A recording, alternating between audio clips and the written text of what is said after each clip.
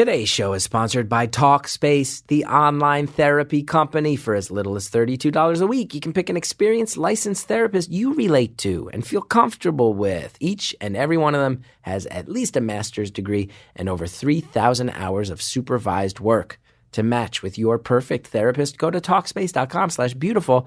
And to get $30 off your first month and show your support for this podcast, use the code BEAUTIFUL. That's beautiful at Talkspace.com/beautiful. There's a brand new podcast here at Earwolf you should check out now. It's called Homophilia. Grill celebrities on what they're loving, who they're loving. You can hear fascinating gay celebrities, pop culture obsessions, and experiences with dating, sex, love, all hosted by Dave Holmes, who I can say is a very good friend of mine. You might know Dave. He was a VJ on MTV. He's the guy who lost that contest to Jesse Kemp. But more importantly, great dude, hilarious guy. He wrote a great book, friend of mine. It's also hosted by Matt McConkey. You might know from Bajillion Dollar Properties. And Bitch Sesh. It's adapted from Matt's Bitch Sesh spinoff called Rock Bottom. First guest is Cameron Esposito from Take My Wife. Dave's guested a ton of Earwolf shows. You've heard him host all over the network. He's a great guy. Support him. Subscribe to Homophilia and Stitcher, Apple Podcasts, or wherever you listen. And if you like it, tell a friend.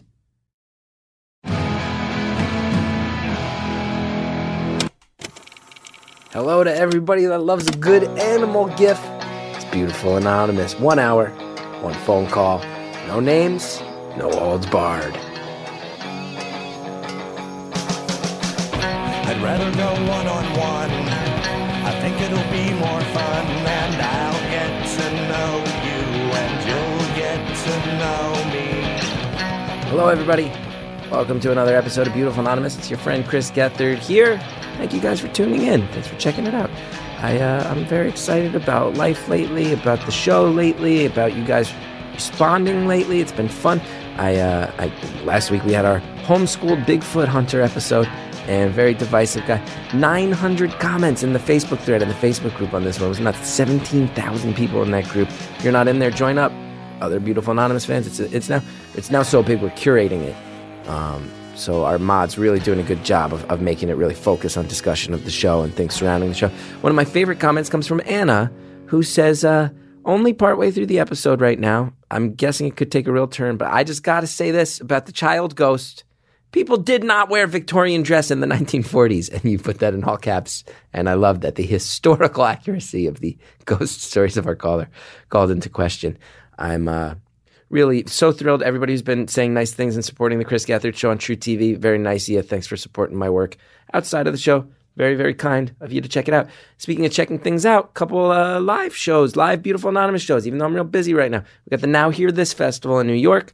We got the Fest, Gainesville. Punk rock festival, but you can buy a ticket just for one of the comedy stages. Beautiful Anonymous is going to be on Gainesville, Florida. I hear Sam from the one of the mods of the Facebook group is coming out. Can't wait to meet Sam in person. Got Denton, Texas coming up. Tickets for that one not on sale yet, but keep your eyes peeled. ChrisGeth.com. Get ticket links as they're available for all those things. Some live Beautiful Anonymous coming your way.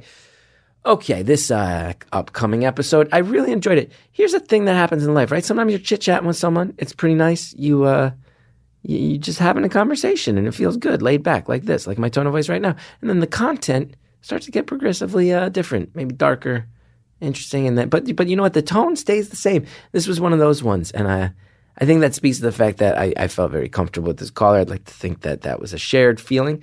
But yeah, this one goes in some directions. Gets real, but still fun. In other words, classic Beautiful Anonymous. Enjoy the call. Thank you for calling Beautiful Anonymous.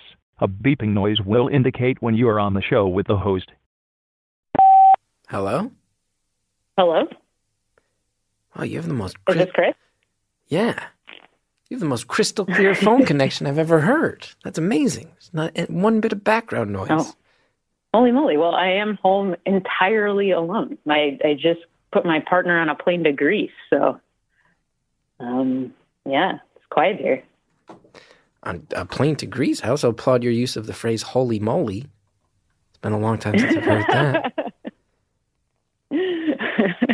I am originally from the Midwest, so it's deep in my genes. Phrases like holy moly and other folksy. Yeah, what else? What else do you bust out? Like what do you bust out? Jeepers? You ever say jeepers?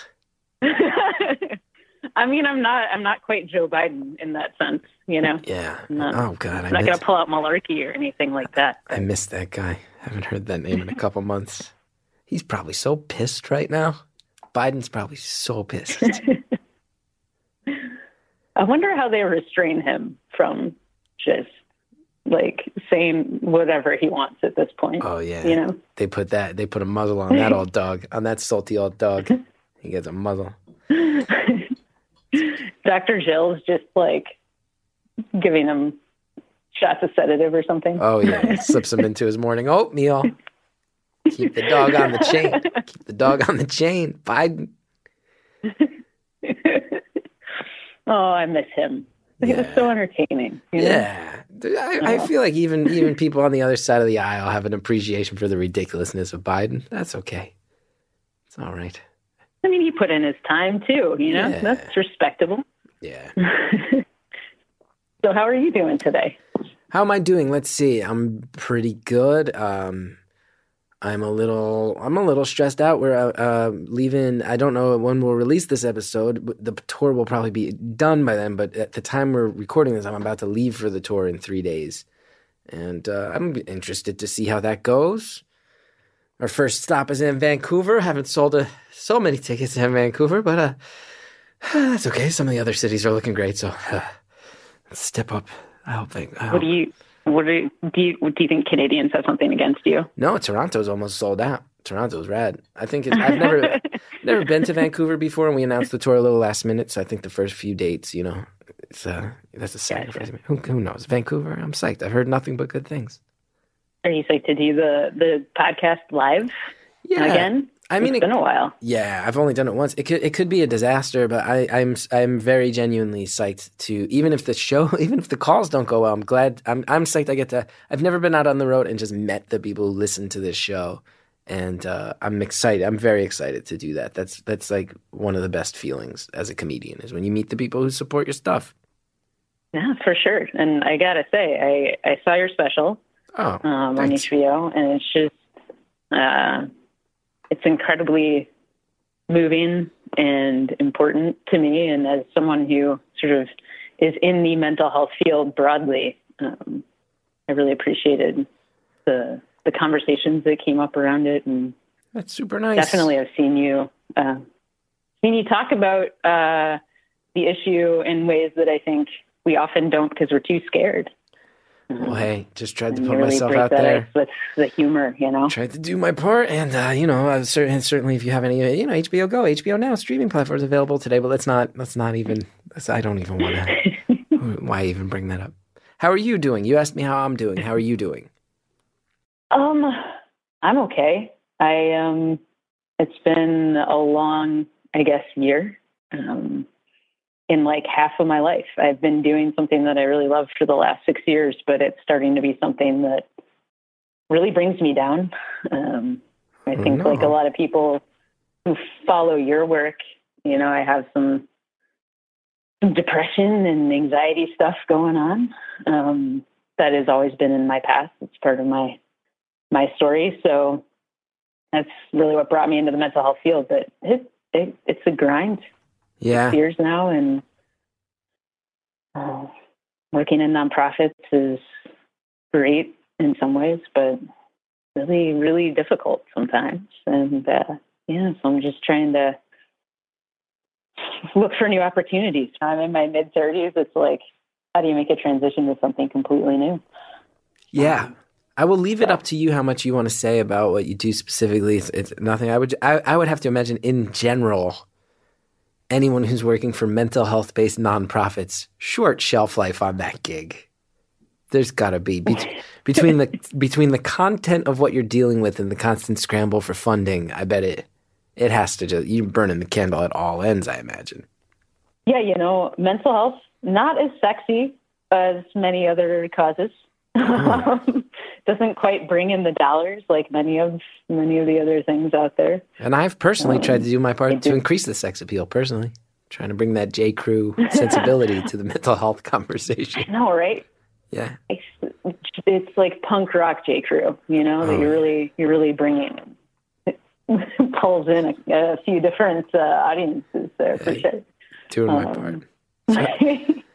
So you're stressed out. But yeah, it's difficult. It's hard work to do, even though it's really, really rewarding. And there's a lot of creativity that I get to do in my work, but I'm interested in storytelling has really always been my background and my thing. I had another fairly useless major in college, which was history.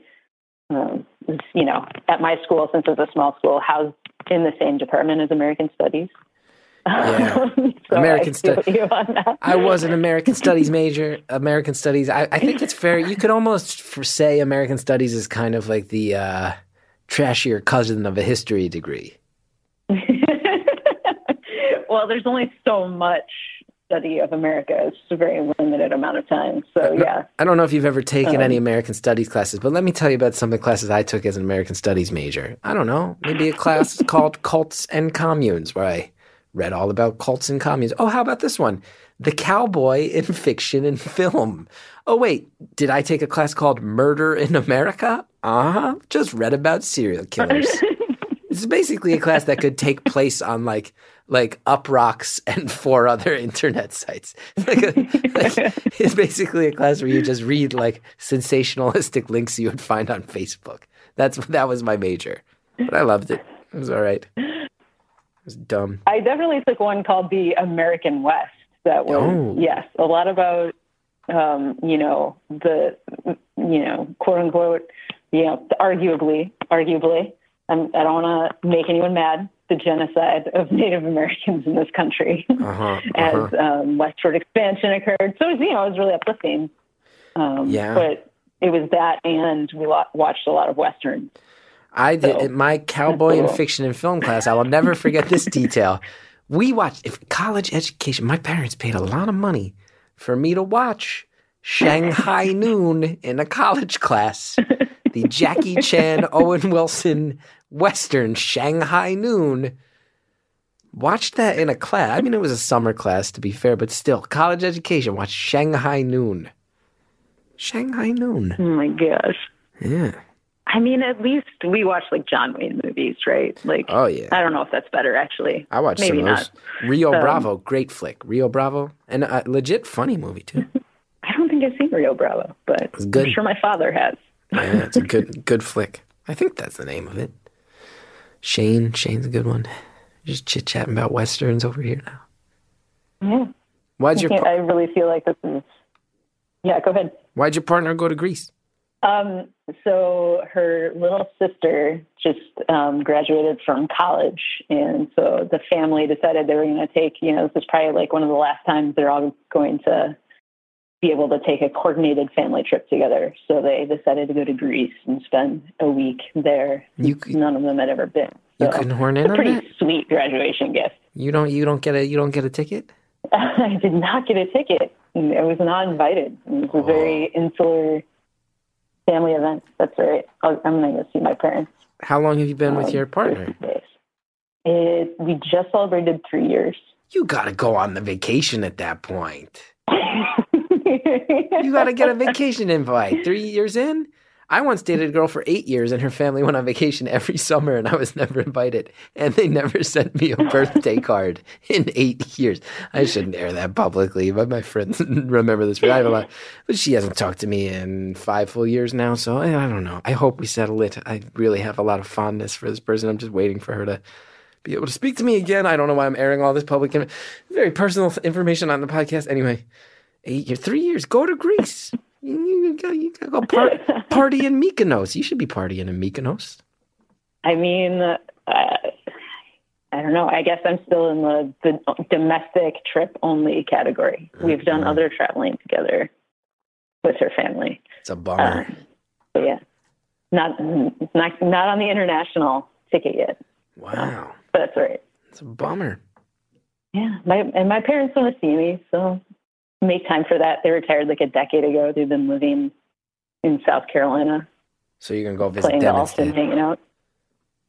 What's that? You can go visit the parents instead. Yeah. Nice. Yeah. Nice. Yeah, not bad.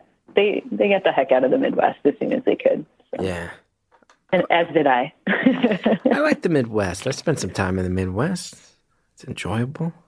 Yeah, I mean, I have some favorite cities and definitely a goddaughter back there who I really miss and love a lot. But yeah, it was the rural Midwest that I grew up in, towns less than 10,000 people. So it's like the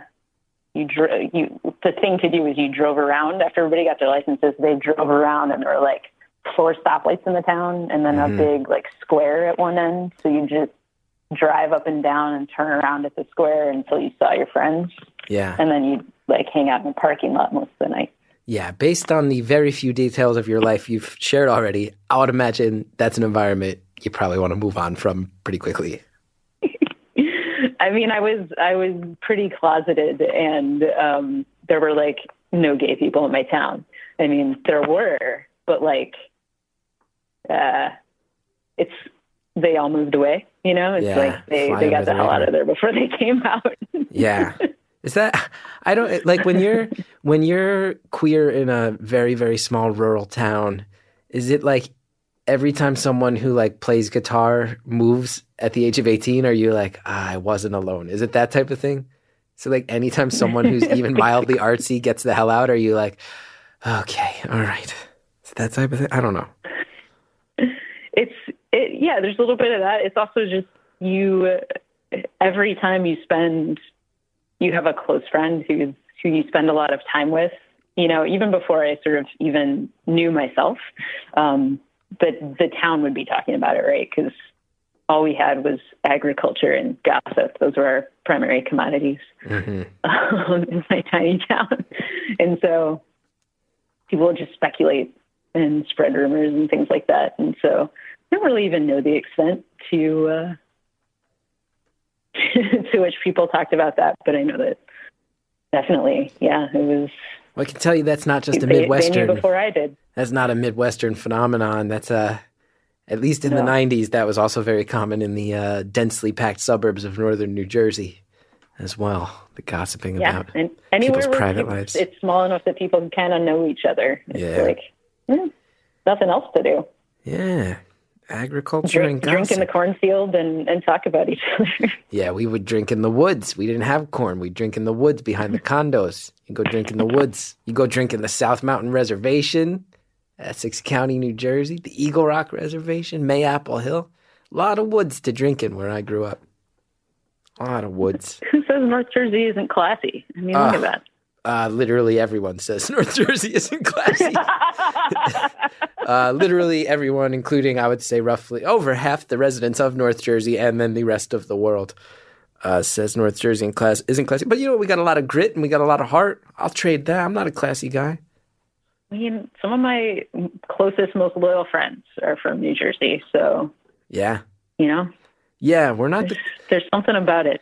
We're not the fanciest breed of people, but we got a lot of heart, and I think our priorities are in the right place. And I bet you would say this about your Jersey friends. We work hard, keep it real, and we out hustle the next guy / girl. I don't mean to be absolutely exclusionary with my pronouns. What can you do? They're wicked loud too. They're just really, really loud. I'm pretty quiet. I'm pretty reserved. Well, it depends. Yeah, you're pretty quiet. Well, because, you know, people forget. I think people associate Jersey a lot of times due to things like The Sopranos and the Jersey Shore with Italian Americans. There's a big element of Italian Americans, but actually, in my understanding, the largest group of descent of ethnic pocket in New Jersey, actually Irish Americans, of which I am one, and we are a culture that's driven mostly by silence, shame, judgment. Now that I can admit it, I've gotten a little more successful the past year and a half. I've noticed my mom, Sally, now refers to me as the big shot to cut me down in a very Irish Catholic way. I noticed that. My parents just visited me last weekend, and multiple times my mom would say, "Oh, everybody quiet down. The big shot's got something to say." So that's the Irish Catholic quiet shame Jersey. It's okay. Sally's got a lot of opinions. Really grown to love Sally. Oh, she keeps me in my place. She don't let me forget where I came from. She didn't raise a fancy son. Everybody needs that. Yeah. So what else? What else do you want to talk about? I feel like I've been talking too much this episode. I mean, this has been a nice conversation. Yeah. I'd like to think. Sometimes that's all you need. I'm at a point right now where there are people in my life who really think that I should write a book, and I'm getting everyone's input on whether they think that would be a good idea. And you have no emotional stake in me. No, so none. I'm a little bit conflicted because people keep writing books right now. I thought books were pretty much dead, but now everybody's writing a book. And wow, yeah. Every comedian I like seems to be writing a book. I'm writing a book. Soon, I'm working on one. Oh, I already have. I've written. Yeah. I'm writing my third book. People don't know that. I've written 2 books. It's not an easy thing to do. Yeah. One was a travel book about different weird places in the state of New York, and the other was a collection of mildly amusing stories. But I'm working on I do love those books. I don't know why I have not pictures up, so I'll add it to the list. I just got done with Phoebe Robinson's book. That was Phoebe's great. The best. Why don't you just write the book? Why are you worried about if you should write the book or not? I don't know. I feel like, there's so many people out there with much more profound, amazing things to say about the world. Mm-hmm. I guess I'm just stuck on why would anyone care? I don't have any really notoriety or anything like that. But what do your friends want you to write? What do your friends want you to write the book about? What makes your friends go, "Well, you should write a book"? I mean, I've been telling stories for a long time, and so I have all of these stories, from growing up in this small town that are just randomly weird and kind of funny, but also serious. Having come out while I was at college and having that come back to a town where my family was a more notable family in town, and how that reflected on close friends that they've had for a really long time. And then I struggled with some pretty significant mental health stuff too, as a result of coming out, lots of homophobia, and things like that. And so got very depressed, had an eating disorder, all of that kind of stuff, and very perfectionistic.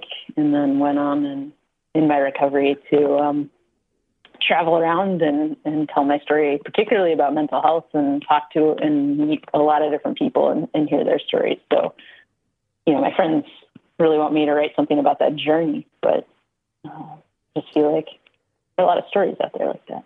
Well, you know what my vote is. If you've listened to this podcast for even half an episode, I say write the book. Because here's the thing about writing a book is if you look at it and you're like, yeah, this sucks, then it's just a file that lives on your computer, and you poured a lot of time into something. But that's okay.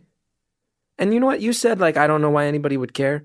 And I feel like that about all my work, always. But then you know what the weird thing is? You put something out in the world, and then when someone does care, it's one of the most rewarding feelings you ever know.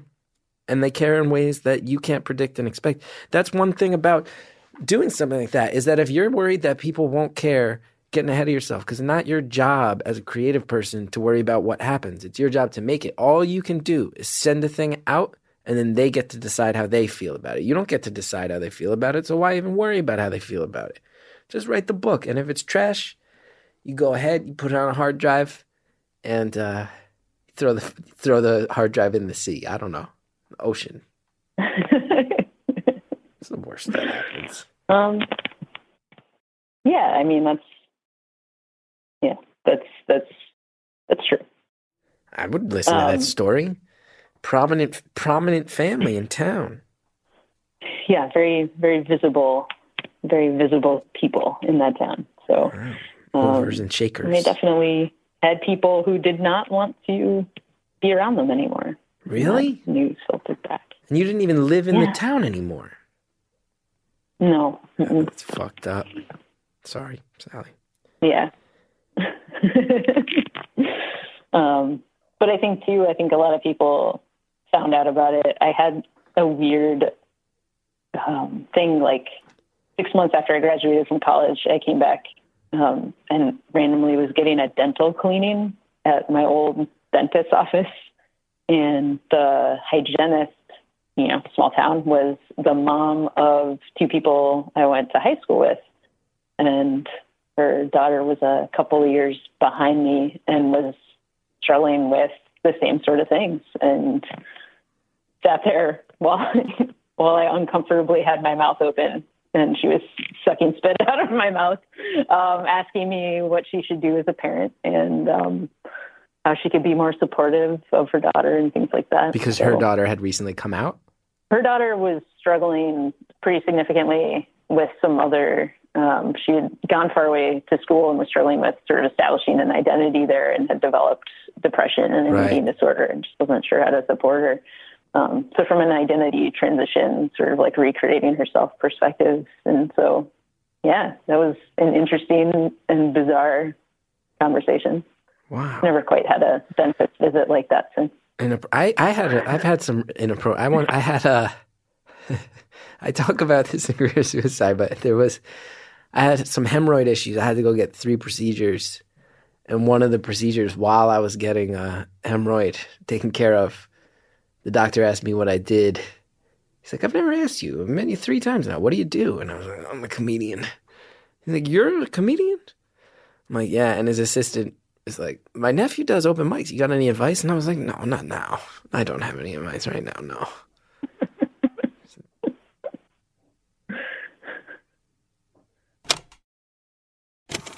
It's a well-deserved, long, pregnant pause. It's the kind of pause you get from somebody when you just start rambling about hemorrhoids. Sometimes I forget that other people have the ability to control their boundaries and not overshare. I think that's a good point, though, for all of us to take a good break, stand up, stretch out, especially if you're sitting at a desk with hemorrhoids. I know you're pain. Get up, stretch, walk around. But you know what? Leave your earbuds in because we got advertisers telling you about their products and services. Use the promo codes. Really helps the show. And we'll be right back with more of the phone call. Guys, I know.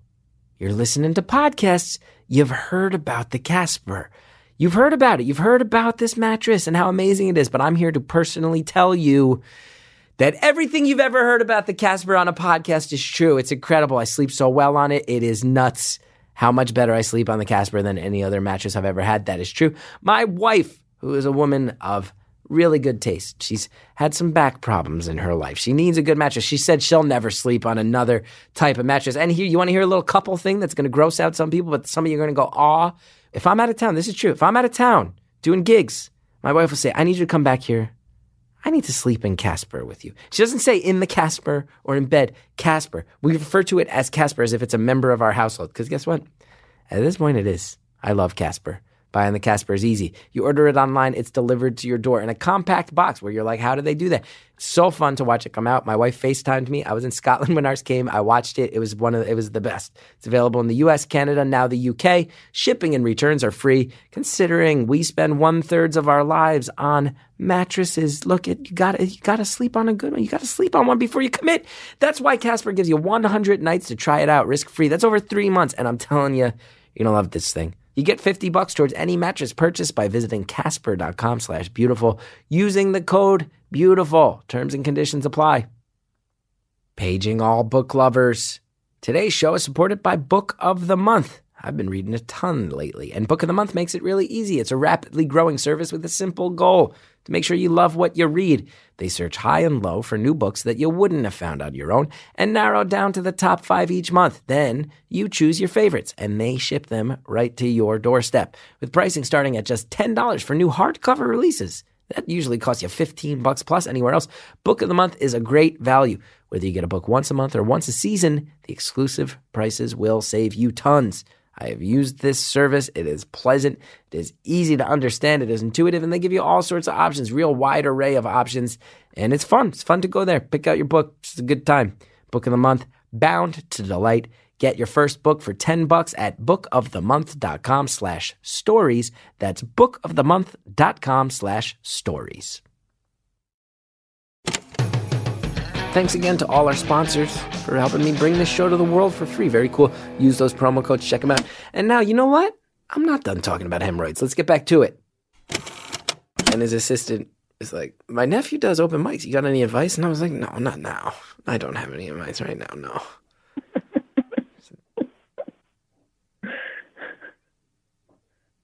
don't think. Let's get to the hemorrhoids. Yeah, let's can we deal with this first, and then maybe I'll talk to you about how open mics work. Maybe first you can tie this rubber band around the protrusion just inside. Okay, I'm being waved. Actually, John Dolores in the booth literally started waving his hands no in an effort to get me to not share the details of what that procedure was. Okay, I guess I'll just move on. It's okay. I feel like that's something that more people should probably know about, but research they can do on their own, maybe. I'm sure John agrees. Anybody who needs to deal with that can just go walk their own path, walk their own journey. So have you ever brought your partner back to your old hometown? No, and in fact, I haven't been back in probably over 10 years. Yeah, and your family got out of there. Yeah, my family left. As soon as my parents retired, they were out of there, and I had already moved away and gone to grad school.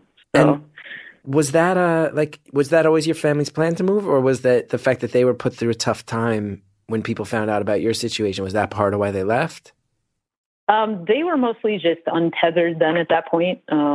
They, had sort of built their lives and careers where they were, but all my grandparents had died by then, and so all their parents were gone, and not a significant amount of siblings either for any of them, and they were all scattered. So they'd been going down to South Carolina for vacation every year since basically I was born. So it was like a second home for them. So they were just ready to not deal with winter and play golf most of the year. That's fair. That's fair. But yeah, I think that they're another concern because, of course, my parents and my relationship with them also factors into this story that I would write. And I think it's hard for me to air out those things. I think we come from Irish and German ancestry. Ooh. And so we're also a family who doesn't really air our lives or feelings. Yeah, that seems like a good combo of cultures that are not looking to get emotional unless they are very drunk. Yeah, basically. Yeah. So you come from hardy, stoic, Midwestern German stock. Yeah. And now here you come along. 100%. You come along, a unique person who knows in your heart that your identity is non-traditional, doesn't fit into that. You disrupt the algorithm in a big way. Yeah. Yeah. It was the only way I could get healthy was to break that. Yeah. Oh, yeah. Part of it was keeping me sick, was keeping all the secrets. And what were the types of things people were saying to your parents that made their time to? I don't want to harp on the painful part, but that seems so... that seems like old school to me to a degree that it's kind of shocking. That it's like... You left the town. You weren't even there anymore, but you said people kind of made life difficult for your parents just because they heard about it. That seems extreme by modern standards. Maybe I'm just out of touch. It's definitely a town where, it wasn't really things that they said. It's that Midwestern nice kind of thing where people, it's not what they say. It's just the sort of coldness in the way that they don't talk to you. Mm-hmm. That is a part of that. And I think some of the friendships ended up recovering, but there are others where, they had lifetime long friends that are so religious that they put a ton of distance between the two families. People who had basically grown up with their children, and so it was a little disappointing. And of course, there's another family that retired about the same time, and they're the best of friends now. Oh, so yeah. I think it really, to them and how they explain it to me, is it just really illuminated, who the good ones were and the ones that were they wanted to be part of their lives. And how? But it was a journey for all of us. Yeah, I was going to ask, how did did your parents ever waver? Did they have your back from the start, or did they have to be convinced, or how does that go?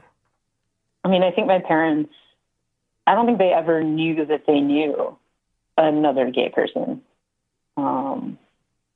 Just generationally and where they lived, like the radius in which they existed and geographically, the communities they're a part of, it just never came up. I mean, by the time I went to college in the early 2000s, even the college I went to, which was a private liberal arts school, no one was really out there. There was no LGBT group or anything like that. So I had a lot of shame around it. I really felt like a failure, and I happened to be an only child, so that didn't really help. I feel like that was the lone basket for all of my parents. Oh wow, eggs. That seems like like everything's lining up for worst case scenario. As far like you don't even have any siblings your age, just be like, hey, mom, dad, get over it. Who cares? Here's how it works. Here's the you don't even have that. You're in a vacuum. Right. Vacuum. But we never talked about it, so I never knew how they felt about the issue beforehand. I just kind of had to figure it out. I had 3 really good friends who were basically chosen family who were on board and really supportive. And I went into that conversation that way, and it took them a while. I think it's not that they didn't push me away. It's a really good sort of coming out outcome in comparison to a lot of other folks have. I didn't get put out of the house. They didn't stop helping me pay for school or anything like that. But pretty soon after that, my eating disorder got so bad anyway that they were so concerned about my health. It was just something else to focus on. So we focused on that for a couple of years. Wow. Yeah. And in that small town, I was valedictorian, and I was a captain of 3 varsity sports and marching band and jazz band and all that kind of stuff. I was involved in everything, student council, and so an achiever. Yeah. You're an achiever. I was an achiever and a perfectionist, and the way that I kept all of that going was to really bottle things up. So yeah, it all kind of ate away at me. I'm hearing all this stuff, hearing everything you've been through, and I think there's only one reaction that's proper, that really makes sense in any way, and that reaction is, holy moly. I think that's the only thing I can say this. Holy moly. Holy moly. I feel very... Go ahead. No. You feel very what? Every time I hear that, I got really excited. I watch a lot of HGTV because when I'm feeling down, it's nice to watch something go from looking really awful to looking really pretty. Uh-huh. Oh, and there's a show called Fixer Upper that the main dude, Chip, he says holy moly all the time. And it was like a validation. Like, I'm not 100 years old or whatever. I am just folksy. Yeah. Folksy.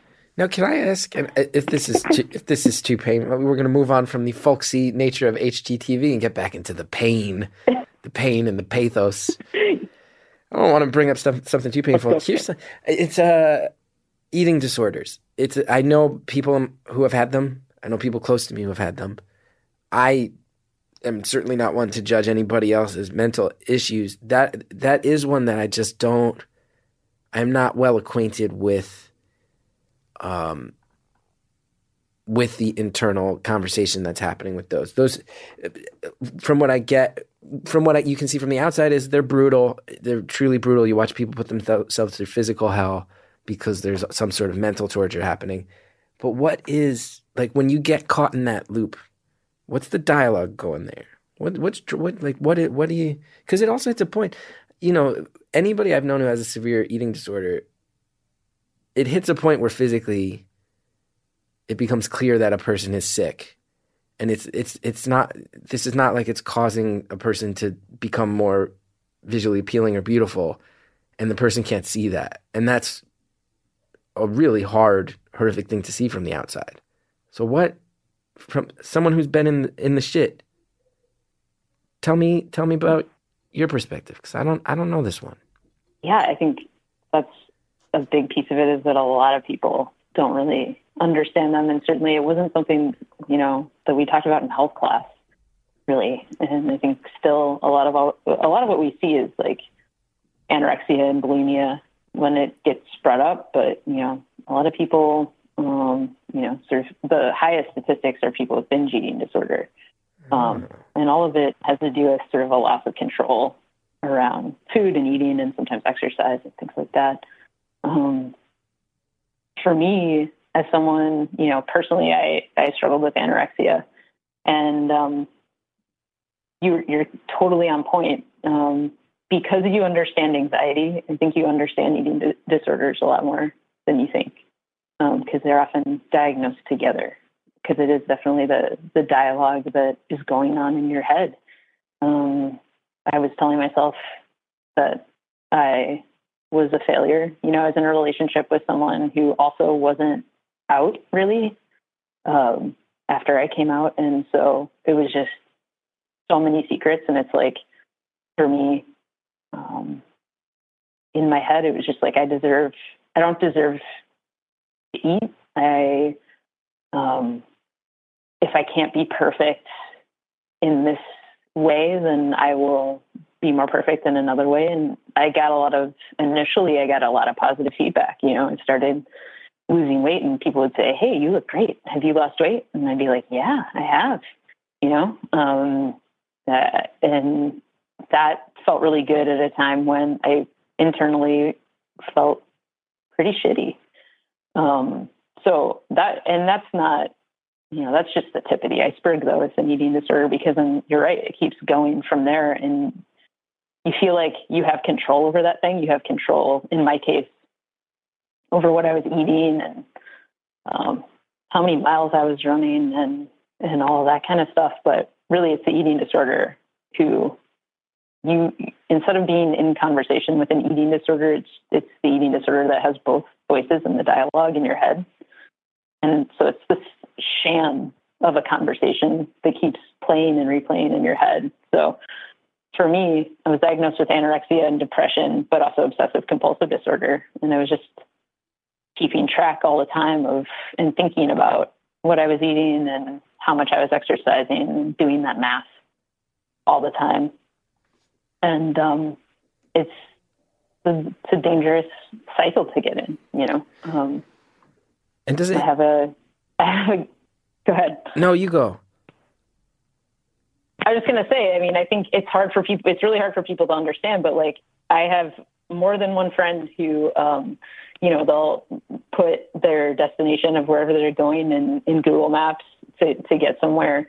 And they'll see that estimated time of arrival, and then they'll be like, "Oh, I can beat that." And then they'll drive like idiots to get there. And that's dangerous too. And it's a similar premise. It's like you have this obsession and this compulsion to beat that time.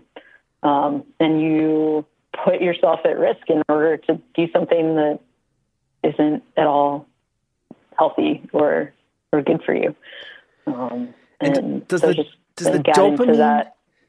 dopamine that comes with those compliments and the satisfaction that comes from that feeling that you're in control, that manages to trump like the point when you have no energy and you're getting migraines and like your blood sugar's so low that you're like passing out? Like they overcome that. The physical side, the mental side trumps the physical side, huh?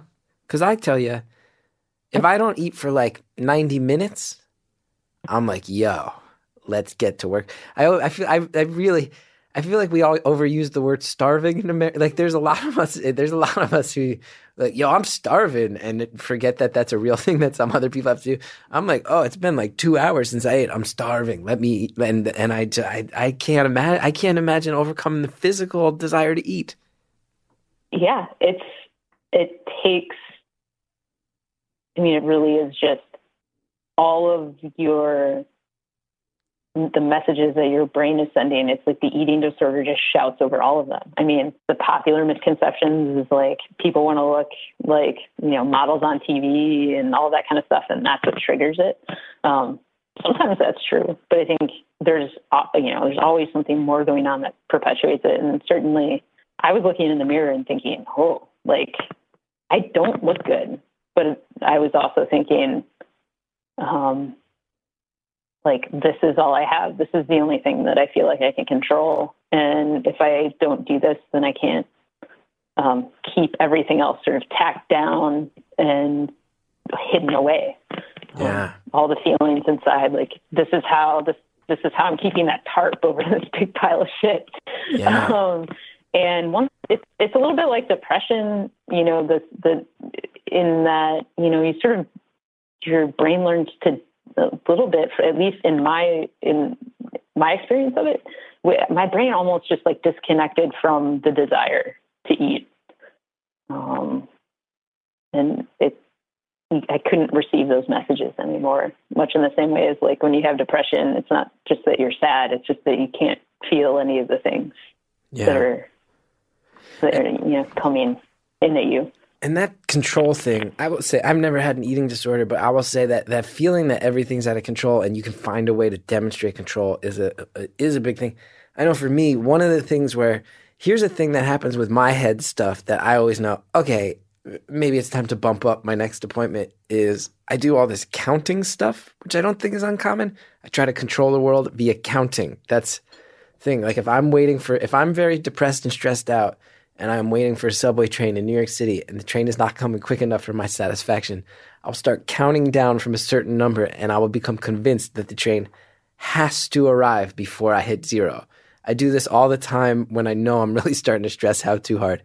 And my shrink has pointed out to me that the counting is an early indicator that I need to take a deep breath, send her an email, and we need to get on Skype. Because all my therapy is via Skype right now because it's 2017 and she's semi-retired. But that control goes a long way.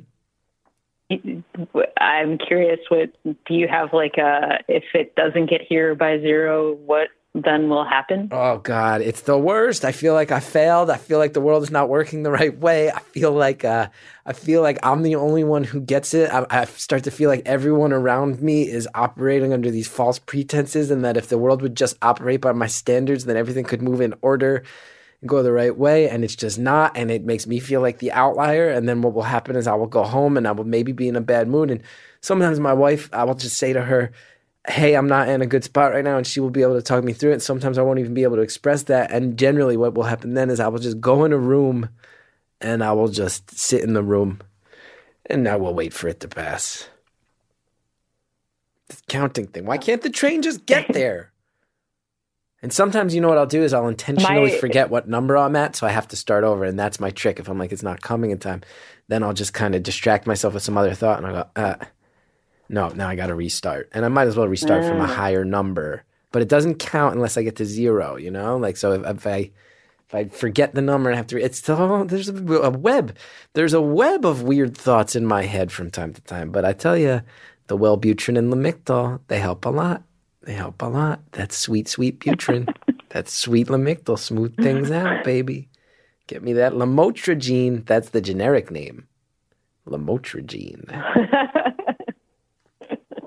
Bupropion. Yeah, I'm glad that Wellbutrin works for you. I know it doesn't work for everyone. Oh, yeah. Not everything works for everybody. For me, though, I like it, man. Every morning, throw that Wellbutrin in there, nice gulp of water. You know what I say? Let's get the day started.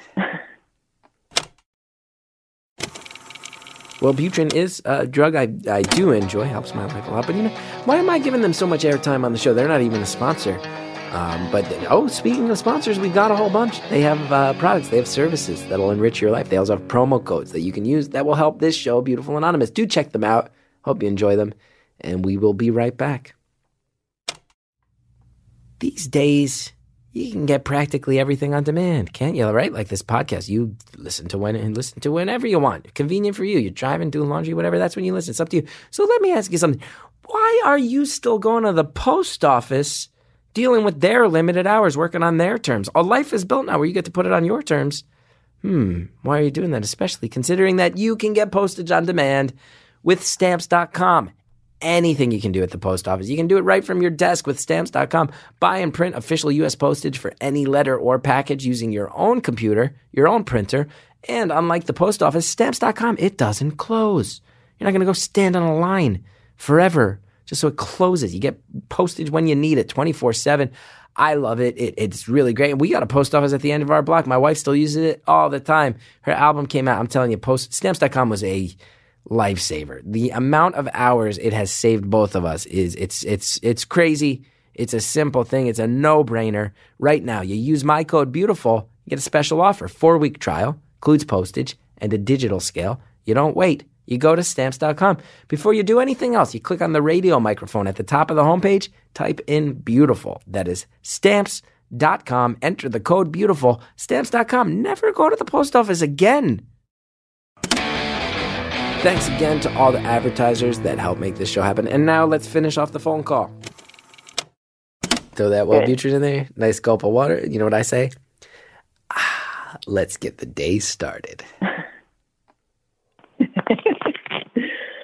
It's nice, though. It sounds like your wife is fully engaged and equipped to be there for you during those times and really understand and not take it personally. Yeah, and sometimes that does happen. And I think what you just said that's very true is and that I think some people don't give themselves enough credit on is, you didn't say she's fully equipped to help, because she's not, but she is fully equipped to be there. And those are different things. And sometimes our fear of not being able to help makes us bail on being there, and that's a big thing that freaks me out.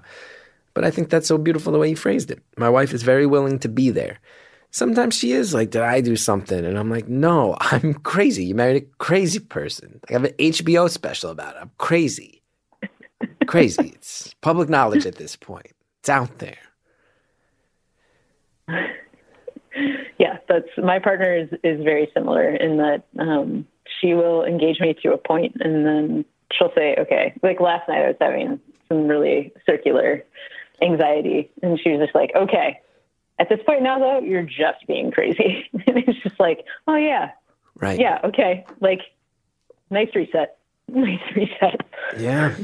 Nice. Sounds like a good that's partner. What I talk to a lot of students who are trying to be good friends and siblings, to people in their lives. And they ask me all the time, my friend is struggling with this, and how do I help them? And I was like, you don't have to help them. You just have to be willing to listen and to be prepared to give them the resources they need when they decide that they're ready to get them.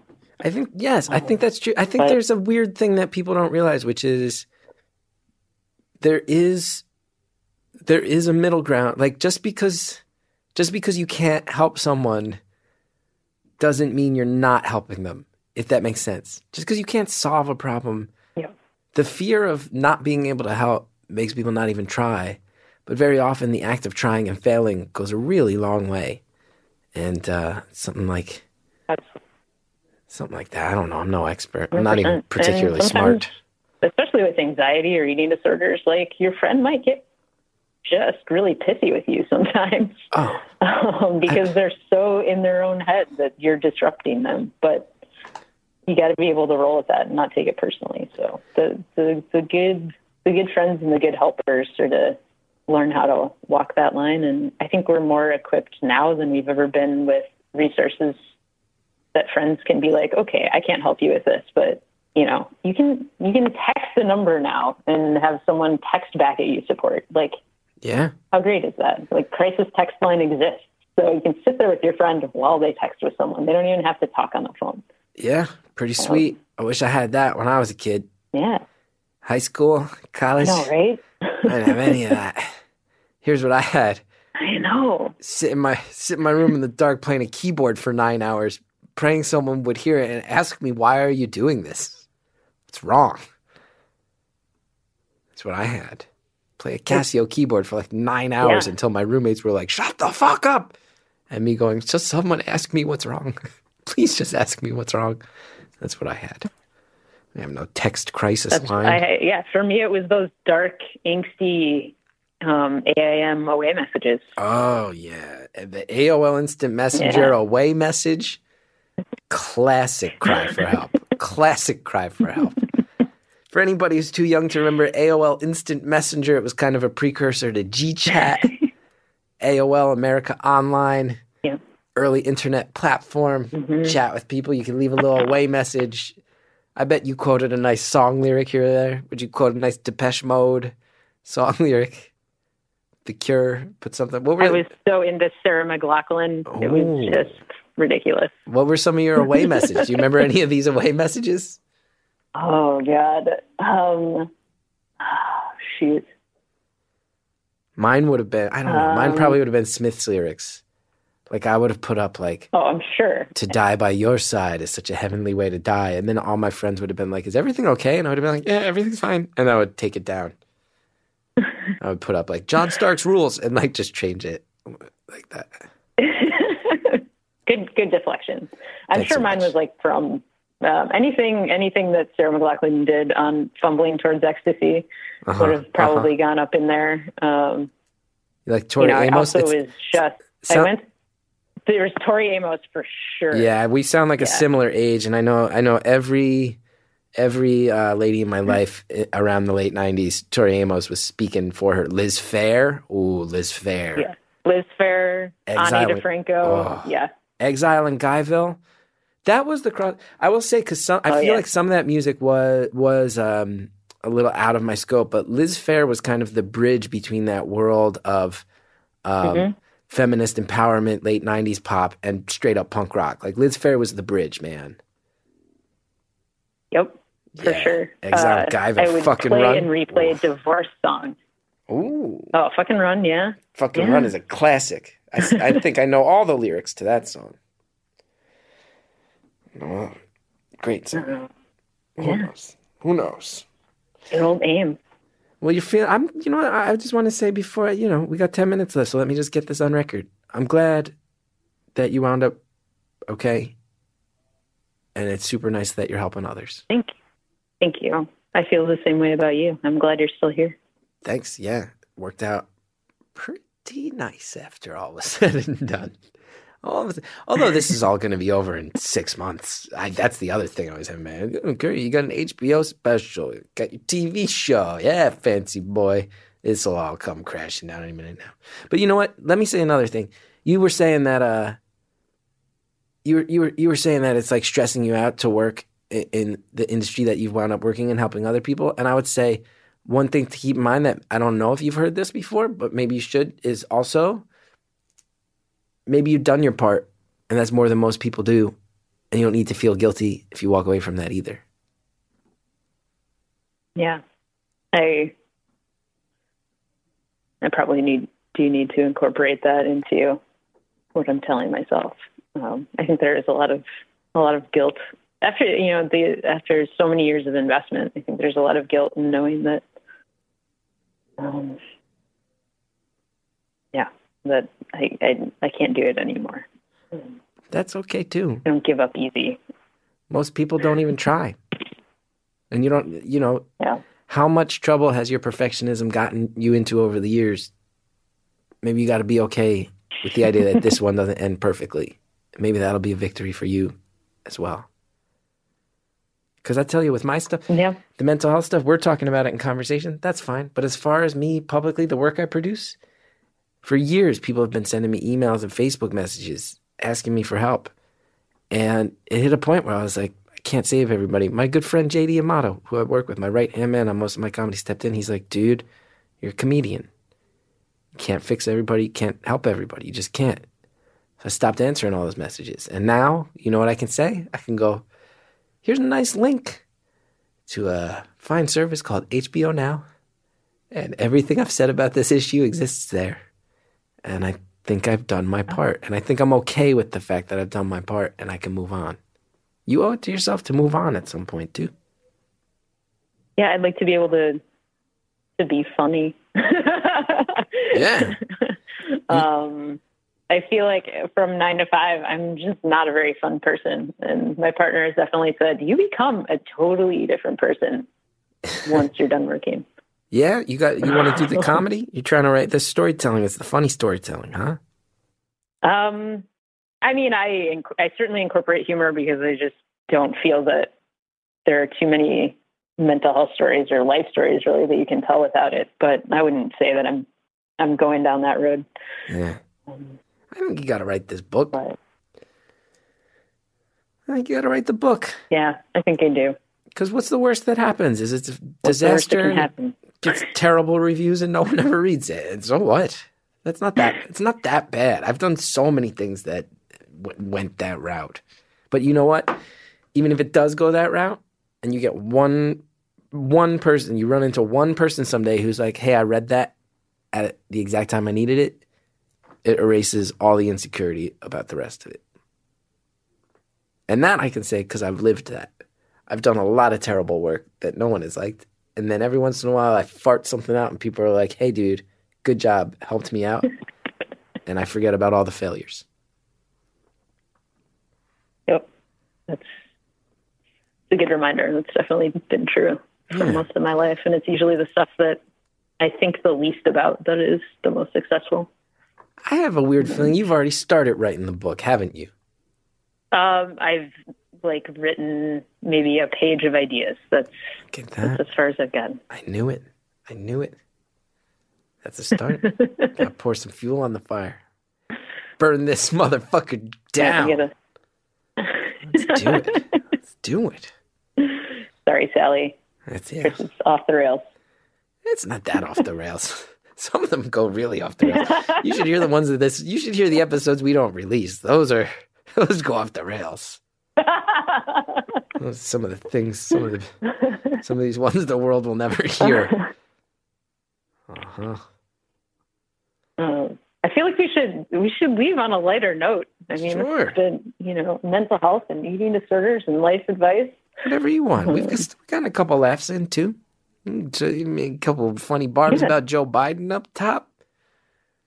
A couple gags. I was waved off from telling a very hilarious story about hemorrhoids, but I'll talk to John Delore about that after we stop recording. It's waved off. No, I'm not going to record it now. I'm not. No. What's done is done. The moment has passed. Everyone can probably figure out what happened based on the details I was already offering up. Yeah, I got a pretty clear picture. Yeah, we got 5 minutes left. You want to end? Want to end on a lighter note? 5 minutes left. What would you like that lighter note to be? And I'll help facilitate that lighter note.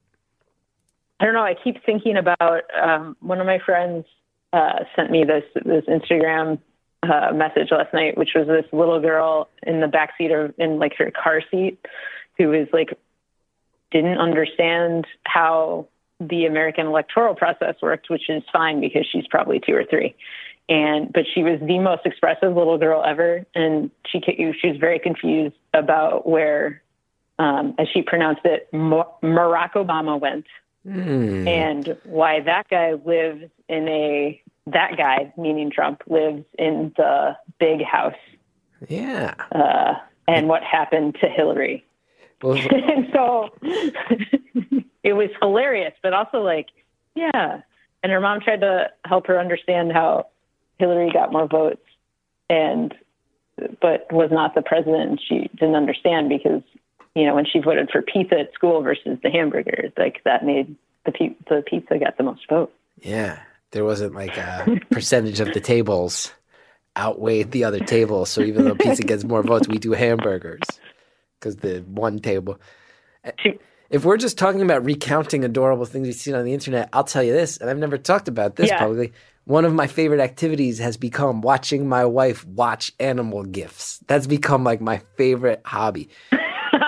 Just last night on Reddit, there was a GIF of a prairie dog in a weird human outfit eating cheese. It was on the front page, well-dressed, fancy prairie dog eating cheese. And I looked at that GIF and I just turned the screen of my computer to all Hallie.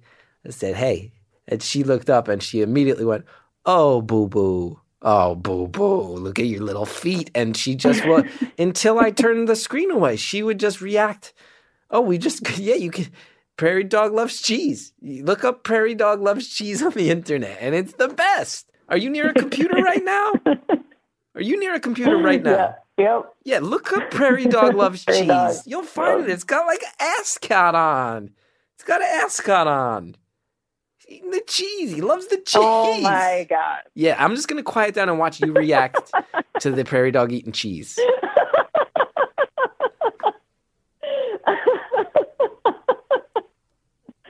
Oh my God. He looks so self-satisfied. Or she. Unclear from this angle. It reminds me of that prairie dog in the where they voiced the animals, that video on YouTube. I like watching people watch this video where the guy's just like, Alan, like calling across the prairie. A lot of good dumb stuff on the internet. Looks like this guy. My number one, anytime I'm depressed, we've talked about depression so much. Anytime I'm depressed, one of the first things I go to, you ever watch that drunk Ewoks video? Yes. That's my favorite thing that's ever happened on planet Earth. I go back and watch episodes of My Drunk Kitchen. I have like favorite episodes of My Drunk Kitchen. And I'm not familiar. I'm not familiar with My Drunk Kitchen. Oh, okay. All right. Check it out. How much time do we have left? Minute 15. Minute 15. Great. Okay. So here's the download. On YouTube, there is a content creator named Hannah Hart. Oh, I've met Hannah Hart. I do know this. I know My Drunk Kitchen. Yeah. Yes, I've met Hannah. She's very sweet. But the best by far are American Strudel Parts 1 and 2 and Onion Rings. Those make me laugh every time. I am familiar with the show. Between that and Parks and Rec, that is the go-to. Check out the episode Pie Mary. Catch a little glimpse of your boy Gethard. Hi, Mary. I know. A lot of people in the Beautiful Anonymous world don't understand.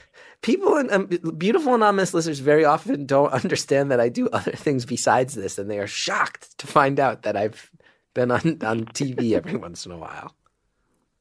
Absolutely. We get really excited when we see you. Yeah, it's very sweet and very nice. Like, I'll text each other. Hey, we got 15 seconds left. I've enjoyed this conversation. I'm glad you're doing okay. How do you want to close it out? Thanks, Chris. This has been a really great chat, and I appreciate you giving me the advice, the kick in the pants that I needed to move forward. Thank you.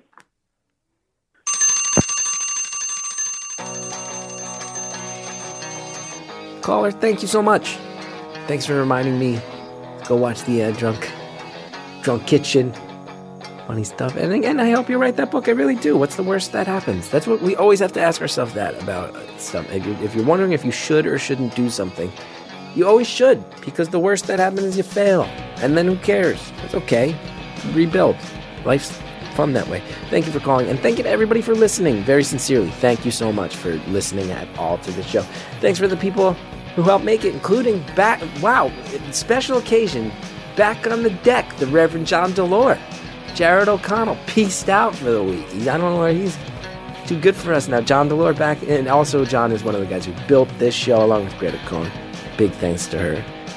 We miss her. I missed her. And thanks to Harry Nelson, who's in the booth, as always, helping to guide this community where it's going to go. Thank you to Shell Shag for all the music. You guys are the best. So much love to you, Shell Shag. You want to know more about me? Getting Out on the Road, chrisgethard.com. All my dates are up there.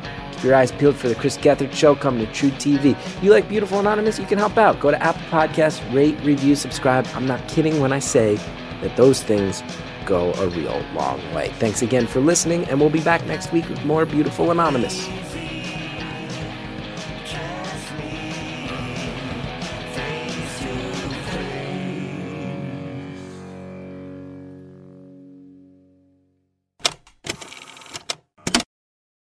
Paging all book lovers. Book of the Month. It's a rapidly growing service with a simple goal to make sure you love what you read. Browse the 5 best books of the month. Discover titles you would not have found on your own. With exclusive pricing starting at just $10, you can get your favorites shipped to your doorstep for less. Book of the Month, bound to delight. And get your first book for $10 at bookofthemonth.com/stories. Next time on Beautiful Anonymous, I am filled in on the mysteries of the big hole. This sounds terrible, but it's totally sci-fi. That like my body would open up and a human would be ejected from it. Like I can't. That's like way too. That's like too sci-fi. Too like sci-fi. Way too alien. No. The most natural process that's existed since the beginning of time and has led to all of us being here. Too sci-fi. That's not a real thing that exists on Earth. I mean, try and wrap your head around that. That's like so messed up. do you mean my body opens into this giant hole and then a baby comes out? Like, what are you talking about? Well, when you put it like that, it's not so appealing. But that's what it is. Does the body Right? open Like, up if you into a break it big down. hole? It's the first I'm hearing of this. You gotta dilate to like 10 centimeters. That's next time on Beautiful Anonymous.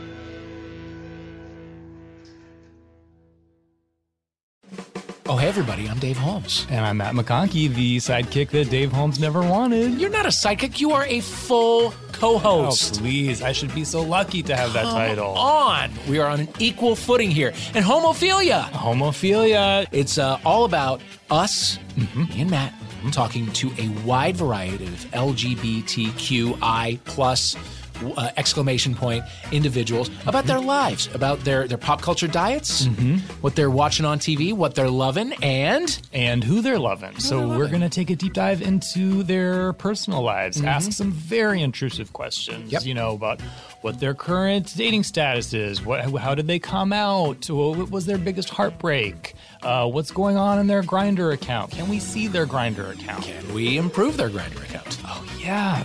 We'll be releasing new episodes every Friday. Homophilia is coming to you beginning Friday, August 11th, right here on Earwolf.